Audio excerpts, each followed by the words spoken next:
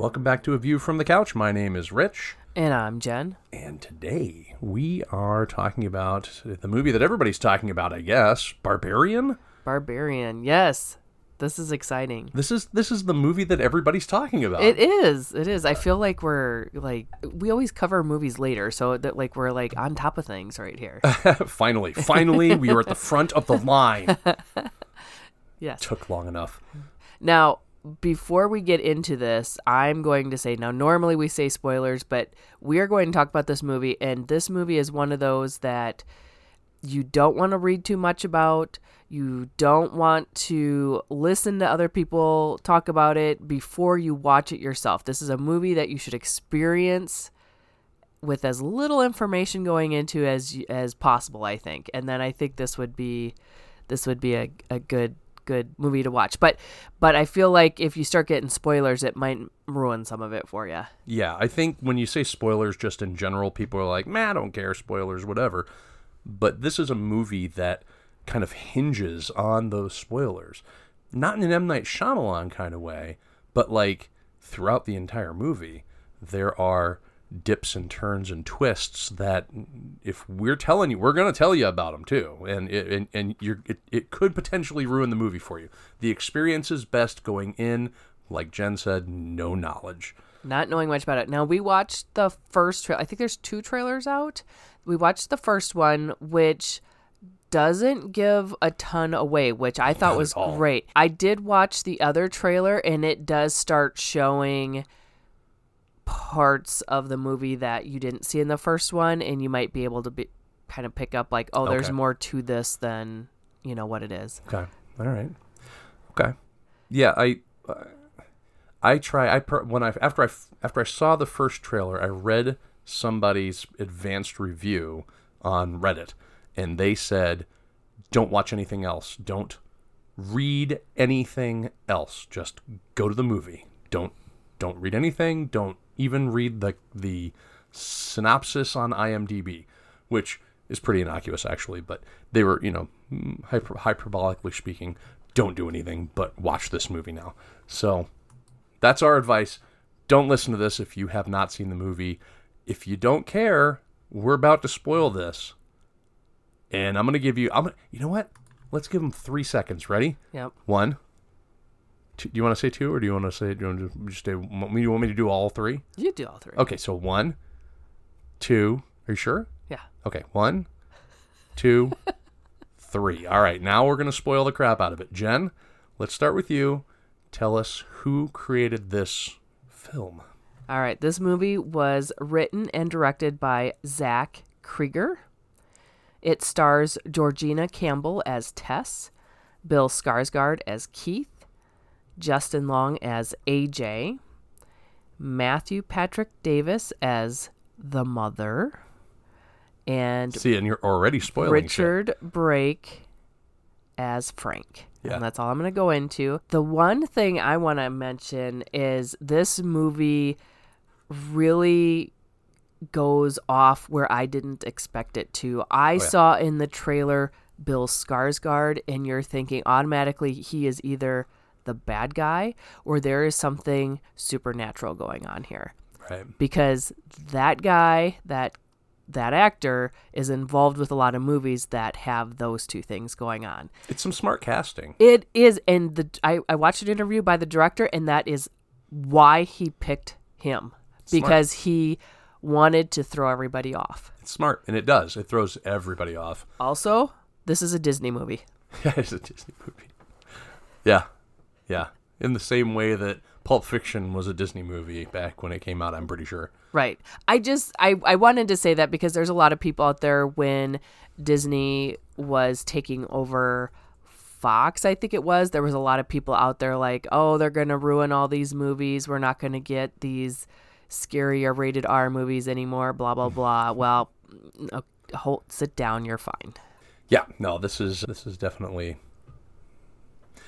there. Well, we'll get into it, I guess. Okay. We'll get into it. So the movie, if you've seen the trailer, the first part of what I'm going to tell you is going to sound awfully familiar. It opens with a young woman, Tess, who books an Airbnb in a rundown area in Detroit Of course, she doesn't know it's a rundown area because it's dark when she gets there. You don't know it's a rundown area until the next morning. Or at least we don't know quite how rundown it is. Right. It's so weird. It's just one nice house in basically a deserted community. Yeah, definitely. But so she is in Detroit for a job interview, but when she gets to the property, she sees that it's already occupied by a guy named Keith. That's the played Bill by Skarsgård. Bill Skarsgård. Yeah. And he rented the property on a different app. He went through, what was it, HomeAway or something like that? I think that's what he said, yeah. So there's this whole, is he really renting this from HomeAway? Or is this some sort of like, come into my parlor type thing? Yeah. It's storming outside. He offers that she can come in and, look for a hotel. So she comes in, she sits down, she starts looking for a hotel. And then he says, oh, wait, I forgot. There's a big convention in town, so you probably won't be able to find a hotel. This whole setup is fantastic because he is being nice, but with everything we know, it's coming across as super creepy. And Tess is rightfully hesitant and thinking about, do I do this? Do I not do this? Weighing out her options because she has to be careful because this could be a setup. Like, this guy is going to kidnap and murder her at this point, you know? Yes, absolutely. And in fact, he brings that up. He's like, look, I have found this bottle of wine, and I don't want to open it without you here because I don't want you to think that I opened it and poisoned it or, Mickey did or something like that. Well, and that's because he made her tea, and she wouldn't drink the tea. Of course you're not going to drink the tea. You didn't see him make it. You don't know this guy. Right. This is setting off all sorts of red flags for her, basically. And he even admits to it all. He says, look, I know this is weird. This is coming off creepy. She says something along the lines of, later on, she's going to say, look, if it had been you coming to the door when I got here, there's no way. If I had come to the door and you had been out there and you had rented the place and I was already here, I would have never let you in. Yeah. And he's like, why? And of course, he's a guy, so he doesn't have to think about that. Right. But her being a woman, yep, she's got to think about that kind of stuff. This is the kind of thing that you're always talking to me about. Yeah. Why you lock the doors when I go into a store. Yeah, and I did notice she never locked her door. Like, when she was going in, she didn't lock the door. I watched this stuff on the movies. Like, so when she was going into the house, she did not lock her door on her vehicle. Her car door, you mean? Yeah. Yep. Okay. Twice. She didn't lock her car door. And I know that you're not going to show that stuff, but I feel like this movie, I think that was maybe done on purpose, or maybe it was an accident and they forgot, but I feel like that was weird that she didn't lock her car door. We didn't hear the little beep beep. That's all you had to do, is hear a little beep beep while she's walking up, right? Sure. That's all you need to hear. But I honestly, as I'm watching this whole thing, I'm like writing, my notes are like, run, nope, don't go, get in your car, go sleep somewhere, find a hotel parking lot to sleep in, somewhere where there's more people. This was my notes because I'm like, this is screaming at me like, get out, this is not okay. Yeah, I have a couple of notes similar to that, something along the lines of, this guy is going to great lengths to make sure that she stays at that house. It felt like it, right? Yeah, it did. And I think really though, it was just him genuinely concerned, being a nice guy. Yeah. But you can never tell. See, that's the bad thing, is you have to treat everybody, I feel, you have to treat everybody the same way. Whether they're being nice or not, you just don't know. Sure. And so this is so good, this beginning here. It's very apt at like putting you on edge and getting you kind of prepped for what's going to come. Yeah. Really. Well, and then there was that whole part where she, he offered for her to stay. She could stay in the bedroom. And then they washed and dried the sheets because she didn't want to sleep on those sheets, right? Yeah. By the time those sheets would have washed and dried, she could have driven to another town outside of Detroit. Yeah, maybe. But I understand. It's late. She's probably tired. It's storming. She doesn't know the area. Right. Of course, it's not like she doesn't have a computer in her hand. So. Right. Yeah. But he tells her that he's a musician and part of an art collective, basically. And this just fascinates her because this is the kind of stuff that her future employer is actually going to be doing a documentary on. And so, of course, the ice is now broken. Everything's fine. Yeah. He's not creepy. He's an artist. See, artists are not creepy. Artists are artists. All right. Creepers are creepy. Anyway, so she ends up staying the night. Like you said, they wash the sheets. There's all, that's when the wine thing happens. Yeah, the wine thing goes, yeah. Yeah. But then she goes to bed. She takes the bedroom. She goes in. She locks the door. He sleeps on the couch. She wakes up in the middle of the night. He's having like night terrors or something. And she notices that her door is open. Did she hear it open, or did she just note it open? I don't know if she heard it open or not. I can't quite remember. I don't remember either, but it's open, yeah.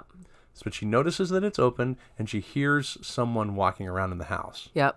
And so she gets up. She thinks it's Keith, obviously, because Keith is the only one that's there, to her knowledge. But he's over there having his night terrors or whatever. And she goes to wake him up, and then, like, they have, like, this moment where he's like, what are you talking about? How would I have opened your door? Right. I'm over here sleeping. What the fuck do you mean, right? But then she ends up going back to sleep. And the next morning she wakes up. She finds out that Keith has left. He left her a note saying, hey, break a leg on your job interview.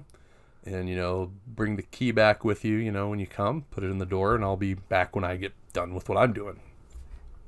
I thought it was kind of weird that he just assumed she'd be coming back there again, because I feel like if it were me and I did somehow get convinced to stay, I'd be leaving the key and then finding another place.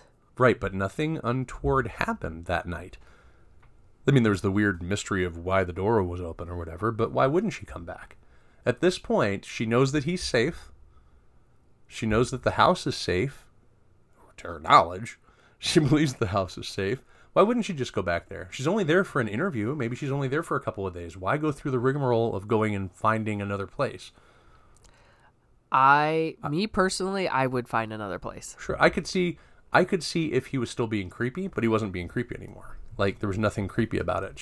They had the only reason she wasn't feeling he was creepy anymore was because they found a common ground to talk about. Right.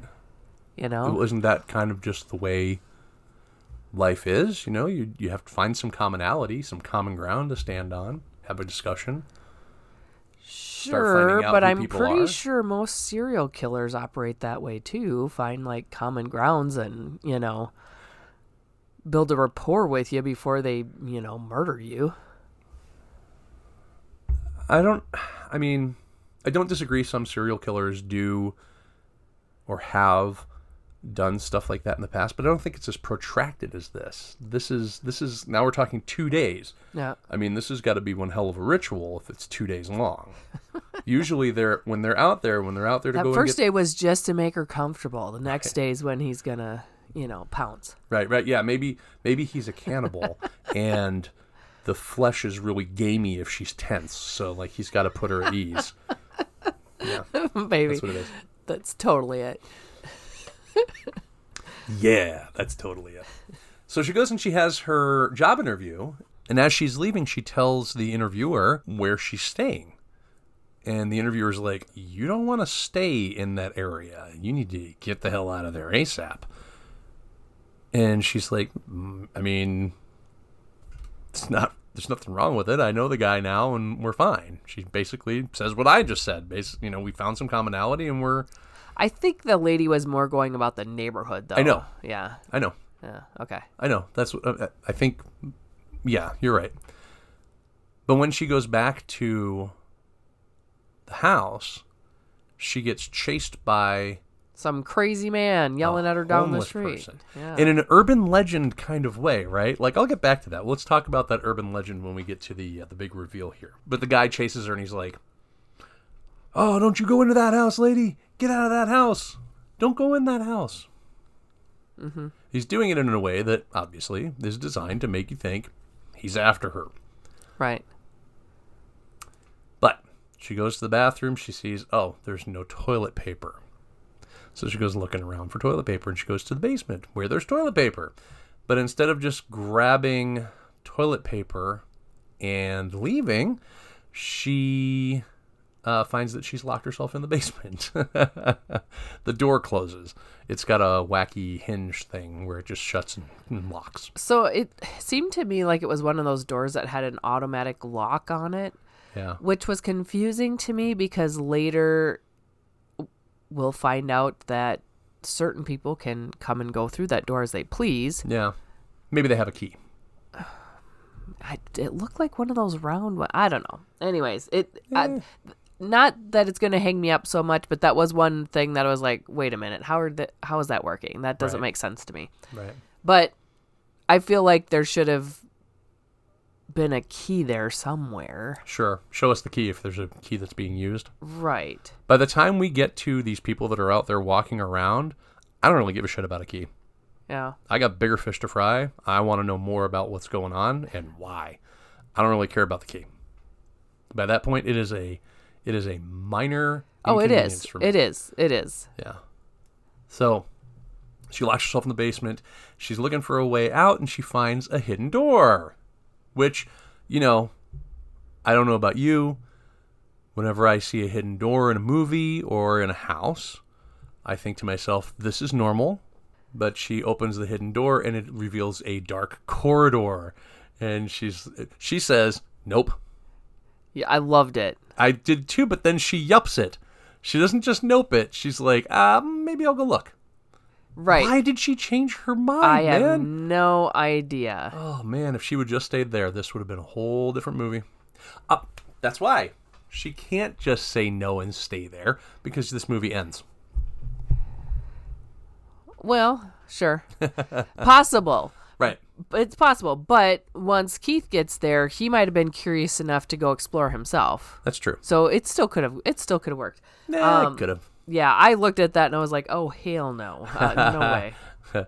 She ends up like Home Aloneing a mirror to like shine the one light into the corridor so that she can see. Yeah, I don't think that little light bulb is going to get you that much light down there. Nah, but I don't either, but whatever. Whatever. I'll give him that. But she goes wandering down the corridor and she finds a room, which has a light on in it. Yeah. The light was on, right? Yeah, the light was on. Because she didn't turn it on. Oh no, wait, no, the light was not on. She turned the light on. There's a light switch when you're looking at the door. There's a light switch on the outside of the outside of the room. She had her phone. She had her phone light on. No, okay. she didn't have her phone with her. Not this time. Oh yeah. Later she does. So how the hell would she have found the light switch She just in there? You just put your hand on the wall and go like up and down. You'll find a light switch. Do you want to? Right. I mean, we can do an experiment. We'll shut the lights off in here, and you can run your hand up and down the wall. And No, find a light I just switch. feel like it would have been so dark in there she wouldn't have seen it. I think that's where I was like, wait a minute, how did she see that? But doesn't matter. I don't think it she doesn't saw it. matter. I think she the felt light, it. the light. She turns the light on, and there's a pretty horrific room there. Yeah, it's a sex dungeon. Yes, It's a bed, a shit bucket, a video camera, and a naked light bulb, basically hanging from the ceiling. Yeah. That's it. Yep. That's all that's there. And she freaks out, of course. She goes running out of there. And, oh boy. This is about the same time that Keith shows up. And he helps her get out of the basement. Mm-hmm. Then she tells him what was in the basement. And he's like, what? That doesn't make any sense. Of course there's rooms in a basement. What do you mean? Yeah. Not understanding quite exactly what she's getting at. Oh, poor naive Keith. Poor naive Keith. You fool. Keith, you fool. He decides he's going to go and investigate, but he asks her to stay behind because she's about ready to run. She's like, I'm out of here. But he says, no, please, will you stay? In case I get locked in the basement, you can help me get out. She agrees. Also, I don't understand why she didn't just call the police. Obviously, this is something bad. I know exactly why she didn't call the police, and we'll get to that. Okay. So, she is waiting, and Keith is not coming back.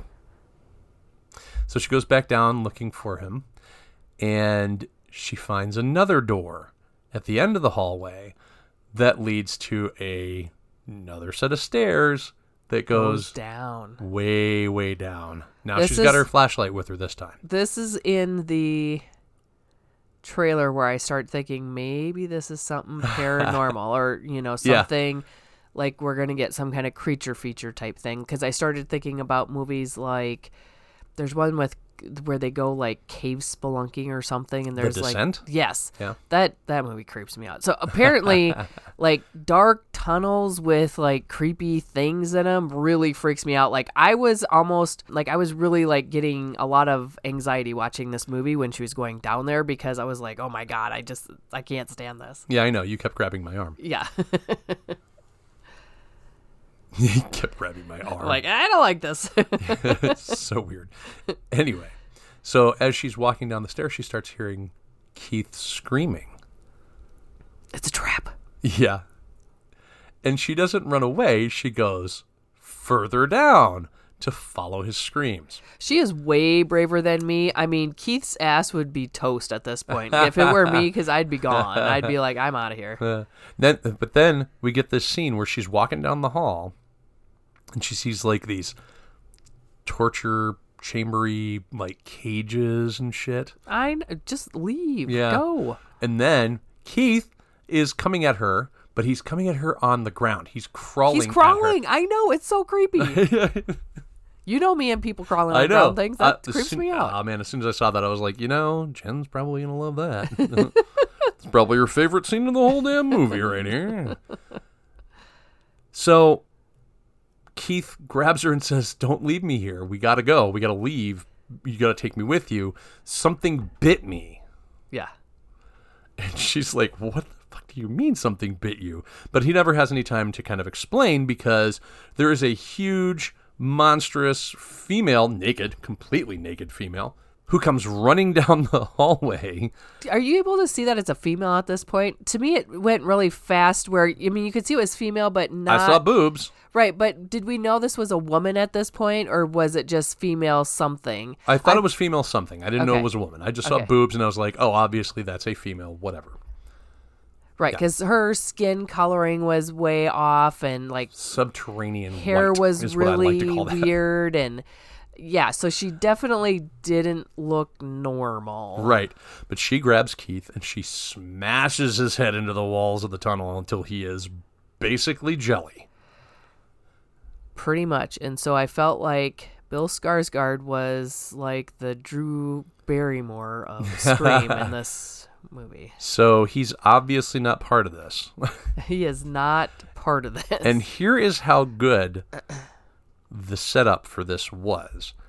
Until she grabbed him and smashed his head into the rocks, I wasn't convinced he wasn't part of the whole thing. Me too. I still thought, oh my gosh, he is going to trick her into doing something. I just know it. It is a ballsy setup and a great stroke of casting to have Bill Skarsgård do this. Now, I don't know if it would work if it was somebody other than Bill Skarsgård. It could have. I don't think you necessarily need to have the creepy person, but if you lean on his reputation, Yeah. that's what you're going to get. You're going to get a great turn. Yeah. This was great. Now, in the interview I was watching with the director, he sat down one night, and this first part is he was writing out a scene and basically wrote this short story and stopped. This is where he stopped. He's like, I didn't think I was going to write a movie. I didn't think anything else. I just wrote this and was done. And I set it aside for a little while. He did come back to it later and then thought this was good enough to finish. So he decided to explore the opposites of what was happening in this first one. So this first one, you have somebody being very careful and standoffish and, thinking about, is this a safe situation or not, like that. And we're going to get to a character here who is just blindly going through the world, causing all sorts of destruction and being completely oblivious to it. So he was going with the thought of, I'm going to write something that has a character opposite of what we just dealt with here. Okay. And that's what we get. We get AJ, who is a sitcom actor, played by Justin Long. He gets a phone call while he's out cruising around in California somewhere. And they tell him that he is being accused of rape by his co-star. And he's being fired from his new sitcom that he just did a pilot for. And he goes and visits his financial guy. His financial guy drops him and says, look, you don't have enough money to pay for a lawyer and still live in the house that you live in. You're going to have to start shrinking some of your assets, which leads AJ to look at some rental properties that he owns, one of which is in Detroit. Oddly enough, it's the exact same house that Tess and Keith were staying at. So he decides to take a flight. He goes out to Detroit, gets in a rental car, drives to his house, goes in, and finds that what he assumes is that somebody's squatting there. Mm-hmm. He finds baggage, luggage, stuff. He finds the basement door propped open with a chair, which is how Tess left it. He moves the chair, the basement door closes. He decides that he is going to go out with his friends after... Now, this is, I think, just to kind of show what kind of an asshole this character is, his parents call him and say, hey, you should come to Detroit and visit. You shouldn't be alone at a time like this. Come visit us. We'd love to have you at home. And he's like, I gotta go. I'm getting a really important business call. He doesn't tell them that he's in Detroit. Right. And in fact, he tells them that it's a business call, but it's his friend that's calling. Mm-hmm. And his friend wants him to go out and go drinking. So they go out and go drinking. This is where he basically admits, hey, look, she didn't want to have sex with me at first, but I whittled her down, and she eventually said yes. So I think this is another interesting casting choice. Yeah. With Justin Long being this dickbag, because typically in movies, Justin Long is a easy, carefree type of guy. Sure, yeah. And so I feel like they did good with the casting here to kind of subvert what you're thinking in this character too. So yeah. I really like the casting in this movie. Yeah, I think they did a really good job. So he goes out and he gets drunk and he comes back to the house where he inspects the basement and he sees the hidden door because it's still left the way that Tess and Keith left it. I love the whole research of, does a unfinished basement add footage to this house? And when he sees that in some instances it can be considered extra, he's like, score, and he goes and grabs a tape measure to start measuring this thing. He literally, and this was a laugh out loud moment for me in this movie. He's tape measuring. He's measuring everything. The rape room. Yeah. He's measuring the darkened corridor. He's measuring down the subterranean stairs. Doesn't care. Yeah. Completely oblivious. Like the rape room is definitely something bad has happened here. Why are you not going up and calling the cops? And you're just ignoring it.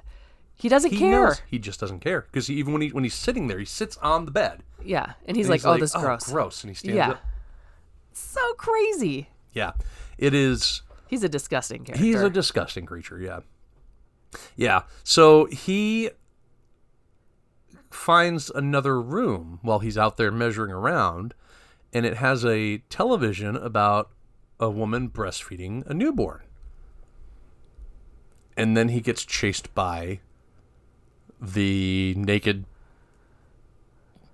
crazy woman, I guess? Yeah. Yeah, she's a naked woman. He runs, he falls into a pit. And in the pit is Tess. She's still alive. Yay, she's still alive. She made it. So Tess tells AJ that he needs to be calm because the woman in the tunnels wants them to be her children. And to this point, they call her the mother. You said this earlier. The mother gets a bottle of milk, puts a big old nipple on it, and like hands it down into the pit and expects Tess to drink, and she does. Then she goes to give it to AJ, and AJ's like, nope, fuck this. Yeah. So she drags him away to the TV room, and Tess takes the opportunity to run. When she gets to the TV room, she sees that this is so gross. AJ is being forced to breastfeed by the mother. She is sticking that dangly mutant boob in his mouth. Yup. It was quite the moment. Quite the moment. So I really couldn't believe what I was seeing on the screen. I was Yeah. like, oh my God. Yeah. So she takes that opportunity to run, and she gets out of the basement. She gets helped by Andre, who was the homeless guy that was chasing her earlier. Turns out that Andre wasn't trying to attack her. He was trying to help her. Now, that is the urban legend, right? Yeah. That's the whole, lady, there's somebody in the backseat of your car, and she doesn't want anything to do with him because he's being creepy. Whoa, Right. whoa, you know. Right. Yeah. Yep. Yeah. Urban legend right there. Yeah. And then we also get to find out why she doesn't call the police. This is one of those things where the police don't believe her. She calls the cops, and the police... she tries to explain the situation, but the police think that she's high on crack. So I get here why the police think that, because I mean, I don't think it's okay, but I see kind of first glimpse where they're going. But before, I don't know why she didn't call the police when she saw this stuff, because I feel like they would have listened to her then, because she wasn't like, hasn't slept, she's very dirty, she's, just running around. I mean, she was definitely at an Airbnb. Right. She was clean. I feel like they would have at least gone down to look, where here you've got somebody in a rundown area. I feel like they maybe should have listened to her and gone to look, but, Police don't generally police areas like this. That's true. They won't come. They just straight up won't come. It's a miracle that they did show up. Yeah. And they leave as soon as they hear shots fired on the radio somewhere That's else. true. Yeah. Yeah, they got to go They somewhere leave else. her, who is terrified. She's terrified. Yeah.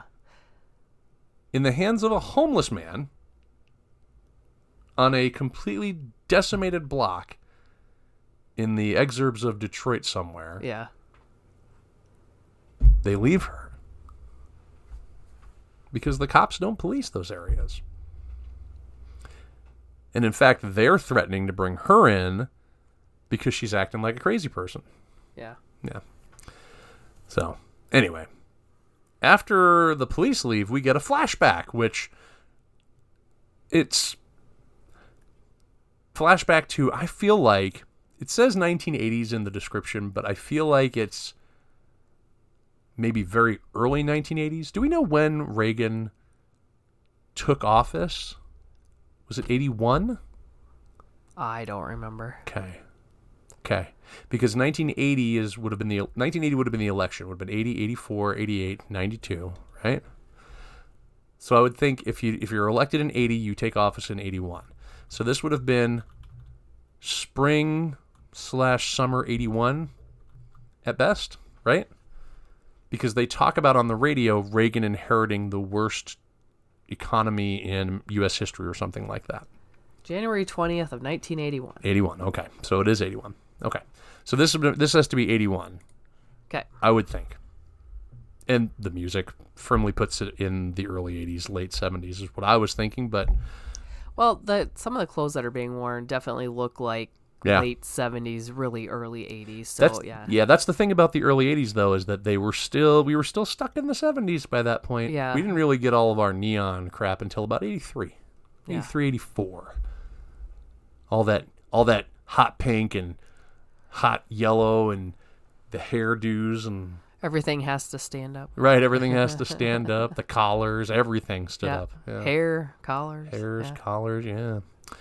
Anyway, so we get to learn about the house's original owner. His name is Frank, and we get to see him going to the grocery store to buy a bunch of baby stuff.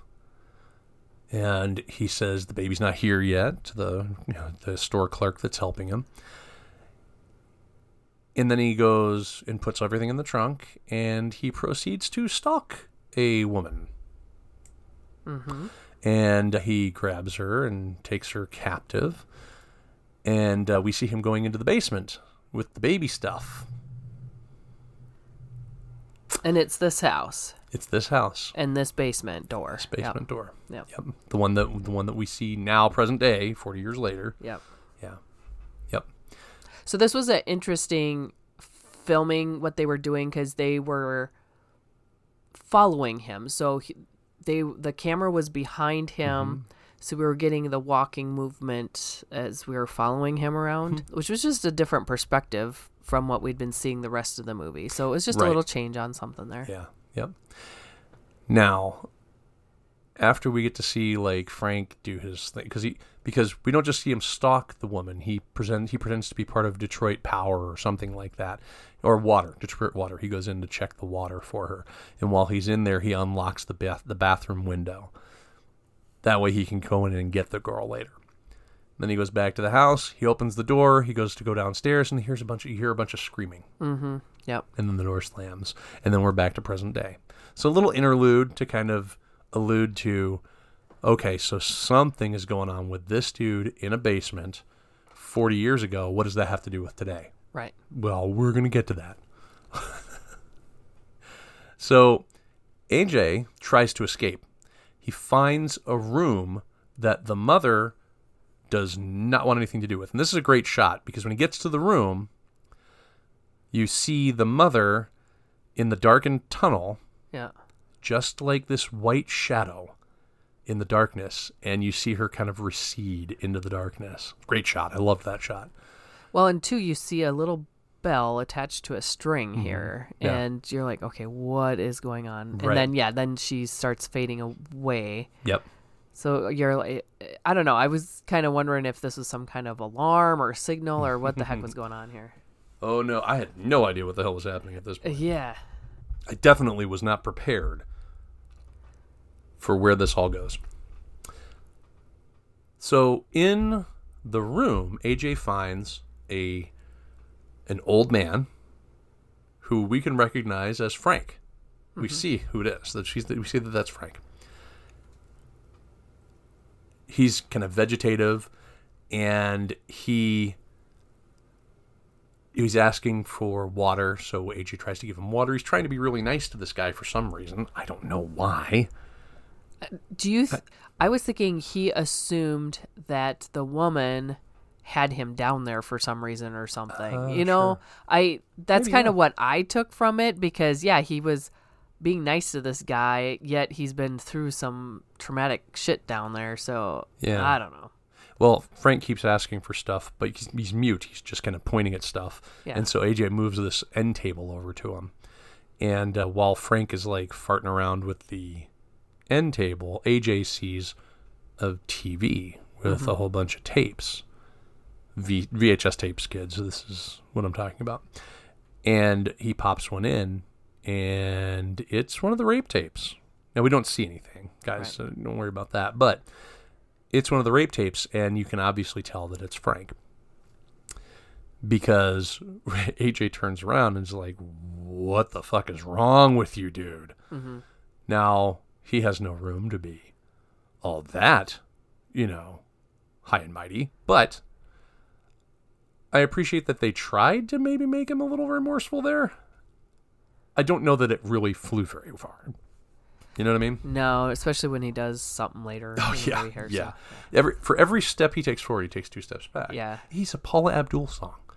Anyway. He's a terrible human being. He is a terrible human being. Yeah. And so Frank takes the gun that was in the little nightstand and he shoots himself. I thought he was going to shoot at AJ.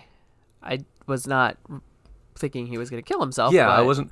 My thought process here is like, he still has the mother, right? Yeah. What makes him think that AJ is going to get out? I don't know. Unless if he's just at his end and he doesn't want to be around anymore. Who knows? I don't know either. I can't quite figure out why Frank killed himself. I mean, I get it. He feels like he's caught at that point, maybe? Yeah. Maybe that's what it is? Like, nobody else has seen these videos except for him, maybe? Maybe. I don't know. Because he's not letting the rape babies see this. Oh, yeah, there's rape babies. We don't see them, but they're alluded to. Right. Yeah. So Frank kills himself, AJ takes the gun and he starts going back into the tunnels. And Tess is still outside, but the mother goes looking for her, and she like bursts out of the house, and Tess like runs into her and drives her up against the house and seemingly kills her. Then she didn't do the double tap. She didn't just double make tap. sure. Yeah, she didn't double tap. Didn't double tap. So then she goes into the house to find AJ because she is determined that she is not leaving him behind. I don't know why. I don't either. But she is determined that she's not leaving him behind. Which, you know what? I do know why. Speaks to good character for her. It does speak to good character for her. Now, she is definitely the good character, and AJ is definitely a bad character. Mm-hmm. Because we're going to see later, it's not reciprocal. Right. So she goes back into the tunnel to find AJ, but as soon as he sees her, he can't see who she is. He just sees a shadow, and he shoots at her. He is instantly remorseful because, he didn't mean to shoot her. You know? He didn't mean it. He can't control himself, right? He can't control what he does. He can only apologize for the things that he does. So he doesn't end up killing her, though. He ends up just shooting her. So he grabs her. They leave the house with Frank's gun.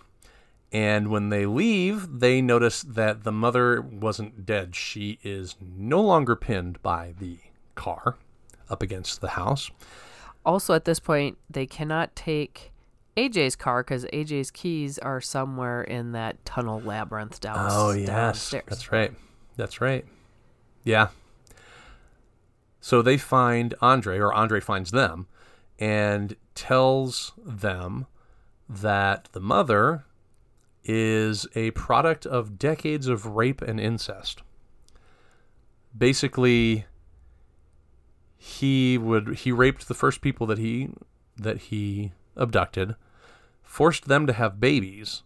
When those babies were old enough, he raped them, made more babies with them, and then again and again and again. Mm-hmm. What we get after all of that is the mother, which is this culmination of terrible behavior, let's say. That is putting it mildly. Yeah, that's putting it mildly. So they go back to AJ's base camp, and he says, look, she never comes here. She's never been here, not once. And as soon as he says that, she busts into his little You knew hut. she was going to. Of course. You knew that was going to happen. At this point, it's just slasher movie at this point. The kill, though, was crazy. Yeah. She ripped his arm off and beat him to death with it. Yeah. My God. That feels like straight out of an Arnold Schwarzenegger movie. You know what I mean? Like straight out of an Arnold Schwarzenegger movie. But anyway, so yeah, she rips his arm off and beats the crap out of him with it. And Tess and AJ run up a water tower. I don't know why they did. Why do you run up a water tower when something's chasing you? That makes no sense. Well, they had the gun. I think the plan was to get to the high ground, and as soon as she comes up the stairs, start shooting. I mean, that's a reasonable plan. I suppose. But they dropped the gun. Well, AJ the idiot drops the gun. AJ the idiot drops the gun. And then AJ the idiot decides that he needs somebody to be bait. So he pushes Tess off the water tower to distract the mother. The mother jumps to grab Tess because she wants to protect her quote-unquote baby. She does this thing where she grabs Tess and she turns over to shield her from the fall damage, I guess. Yeah. And the mother is seemingly dead. Again. Tess is okay. AJ tries to apologize and say, hey, you know what? I just did what I did because I acted. I didn't think. Again, here we go. I just acted. I didn't think. Wasn't he saying something like, you understand, don't you? I mean, didn't he say something like that? Yes. I was like, my God, man. Yeah. No, it's you have to understand. I acted. I didn't think. I only had time to act. Yeah. Right? It's not, isn't that kind of the rapist's like thing? Oh, well, I wasn't thinking about it. We just did it because that's what we were both into at the time. I wasn't thinking about it. Yeah. They don't feel like they have to think about it. He doesn't feel obligated to think about the situation before he acts. It's on Tess. Yeah. He places it all on Tess. He tries to. But the mother's not having any of this. Yes, the mother is still alive. She grabs AJ and gouges his eyes out with her thumbs and then splits his head open. So she's got mega strength for being underground and probably malnourished and not getting the nutrition she needs to get. Somehow she's got some kind of superpower strength, because my God, to rip a man's arm off and to explode another man's head, that's something. Look, I saw those boobs. She is not malnourished. So the mother tries to get Tess to come back to the house with her so she can nurse her. That's all she cares about, is taking care of her baby. That's all she cares about. And Tess is like, nah, I'm not going to do that. I'm going to pass. She shoots the mother in the head with Frank's gun and stumbles away. Bloodied and traumatized. Yep. And that is Barbarian, guys. So one of the things I thought was interesting is the kind of the music. It was like a big booming music throughout this movie. It kind of gave you that unsettling feeling through there. Yeah. So that was kind of cool. Yeah, it was very good music. I think what's great about this movie, and again, guys, this movie, it rests securely on its twists and turns. I mean, it works because of these twists and turns. I think there's more to it. You can the beauty of it is there's subtext here that you can study, that you can read, that you can investigate, that you can think about a little bit more, because frankly, this is about male abuse of women and what that leads to and where that ends up. You know, I mean, you see it from the get-go and what that effect has on her. You see it in the mother, in that she is this monstrosity that's only there for one thing, which is, of course, what some people think of mothers. Some people think of females. They're only there for one thing. Yeah, this is very pro-woman, this movie. And there's a lot of people that don't like that. I don't know if they don't like it because they picked up on the subtext. If I want to give them a little bit of credit, I'd say that maybe they did. But I'm going to probably say that they're having a knee-jerk reaction to it and not really thinking about it, which, again, is the Justin Long problem, right? Well, they must not be watching it because this is still getting pretty good reviews and ratings. Yes, absolutely. Across all the platforms, so. Yep. There was, I really only had, we talked through a lot of this. But there's some things that I noticed. The beginning of the movie, when she first, like, in the daylight sees the decimated area that she's in, Tess, there is a house across the street that is painted on it or graffitied on it, "Death from Below." It's telling us exactly where it's coming from the whole time. Telling us it's right there in front of our faces, guys.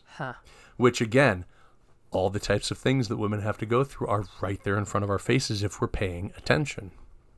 One thing that I thought would have been really cool is when Justin Long was measuring the basement and the sub-basement. I think it would have been really cool to have like one like kind of shot where you see the mother in the background with her hands out, like, what the fuck is with this guy? Thought that would have been funny. But I think maybe not tonally with the rest of the movie. So, right. Yeah, and I kept looking, especially at the beginning, I was looking in the backgrounds at stuff because I was convinced that this was going to be a supernatural something and that there was going to be things that you see in the background that come into play, but I didn't see anything. Well, it kind of is, right? She has preternatural strength. She's not like, normally abled. She's extra abled. Right. So, yeah. I was honestly surprised that this was a 20th century film. Oh, yeah? I thought this felt like an A24 flick to me. Oh, okay. Yeah. Okay. Yeah. Did you have anything else that you wanted to add? Did you have other notes? I don't really have any other notes or trivia stuff. I kind of covered all that as we were talking here. Okay. All right. So nothing else then. Nope. All right. So I guess then that brings us to our keep, rent, or erase. Jen, where do you stand on this one? This is a keep for me. This was a good, scary movie. So if you are into scary movies, this is good. Now, hopefully, if you've gotten this far, you have seen this already and you can make your own determination. But I was not anticipating where this went.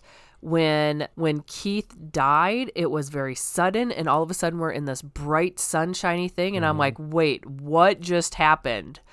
And, I'm trying to process it in my head, and we're just getting all this happy AJ singing stuff, and I'm like, I don't know what I just watched, But it takes you back and tells a full story. I like the opposites of Keith's character versus AJ's character. I love the story. It was a good, creepy story. I would definitely buy this one. Wow. Okay. How about you? Okay, so Barbarian for me, I played with the idea of maybe just doing this as a rent because so much of this movie depends on what you don't know about it. I felt like this might be one of those movies that you can only see once to have the same effect. And I still stand by that. I still believe that. It might be. I agree. Yeah. I still believe that. But as we went through the movie, as we talked through it, as I made my decisions about this movie, I came to the conclusion that I think this is definitely a keep for me. And here's why. There is so much subtext to this movie. It reminds me spiritually of Promising Young Woman in that it deals with directly issues that women deal with on a regular basis that we don't see on screen that much. Also, I like the idea that it's probably going to piss people off. Now, I don't mean that in a derogatory way. I don't mean that in a way that's like people should be angry about it. I just mean that art sometimes, good art sometimes, pisses people off, and it should. It makes you think. I like that. This is a keeper for me. All right. Yeah. So where are we going next? Next week, we're going to do a little change here. We talked before that we were going to do Pearl in a couple weeks. We're just going to punt that out to October so that way we can cover it in our spooky movies that we're doing. Yeah. So we're actually going to cover Nightmare Alley next week. Okay. Nightmare Alley. That one is Guillermo del Toro, right? It is. It is. And it's got Bradley Cooper and Cate Blanchett in it. So two of my favorite actors out there. Yep. This is going to be an easy on the eyes movie. That's what I remember talking about that. Yep. It will be. Yeah. Okay. Very good. Okay. So we'll see you next week then, right here on the couch for Nightmare Alley, which, by the way, is a remake. Oh, really? It's a remake of a film from, I want to say 1947. Okay. Oh, yeah. We're going to go deep cuts by Rich. Deep cuts by Rich. You've got Jennifer's Trivia Tidbits, which we haven't really do anymore, but now we're going to have Deep Cuts by Rich, which sounds like, I sound like a radio DJ. You sound like a radio DJ, yeah. It's kind of lame, right? Yeah. Anyway, we'll see everybody next week. Thanks for listening. Thank you for listening to A View from the Couch. We value your feedback. Please consider leaving us a review on Podbean, iTunes, or your preferred podcast listening app. You can reach us on Facebook by searching @A View from the Couch, on Twitter @view_couch, or by emailing us at aviewfromthecouch@yahoo.com. Thanks again for listening. Bye. See ya.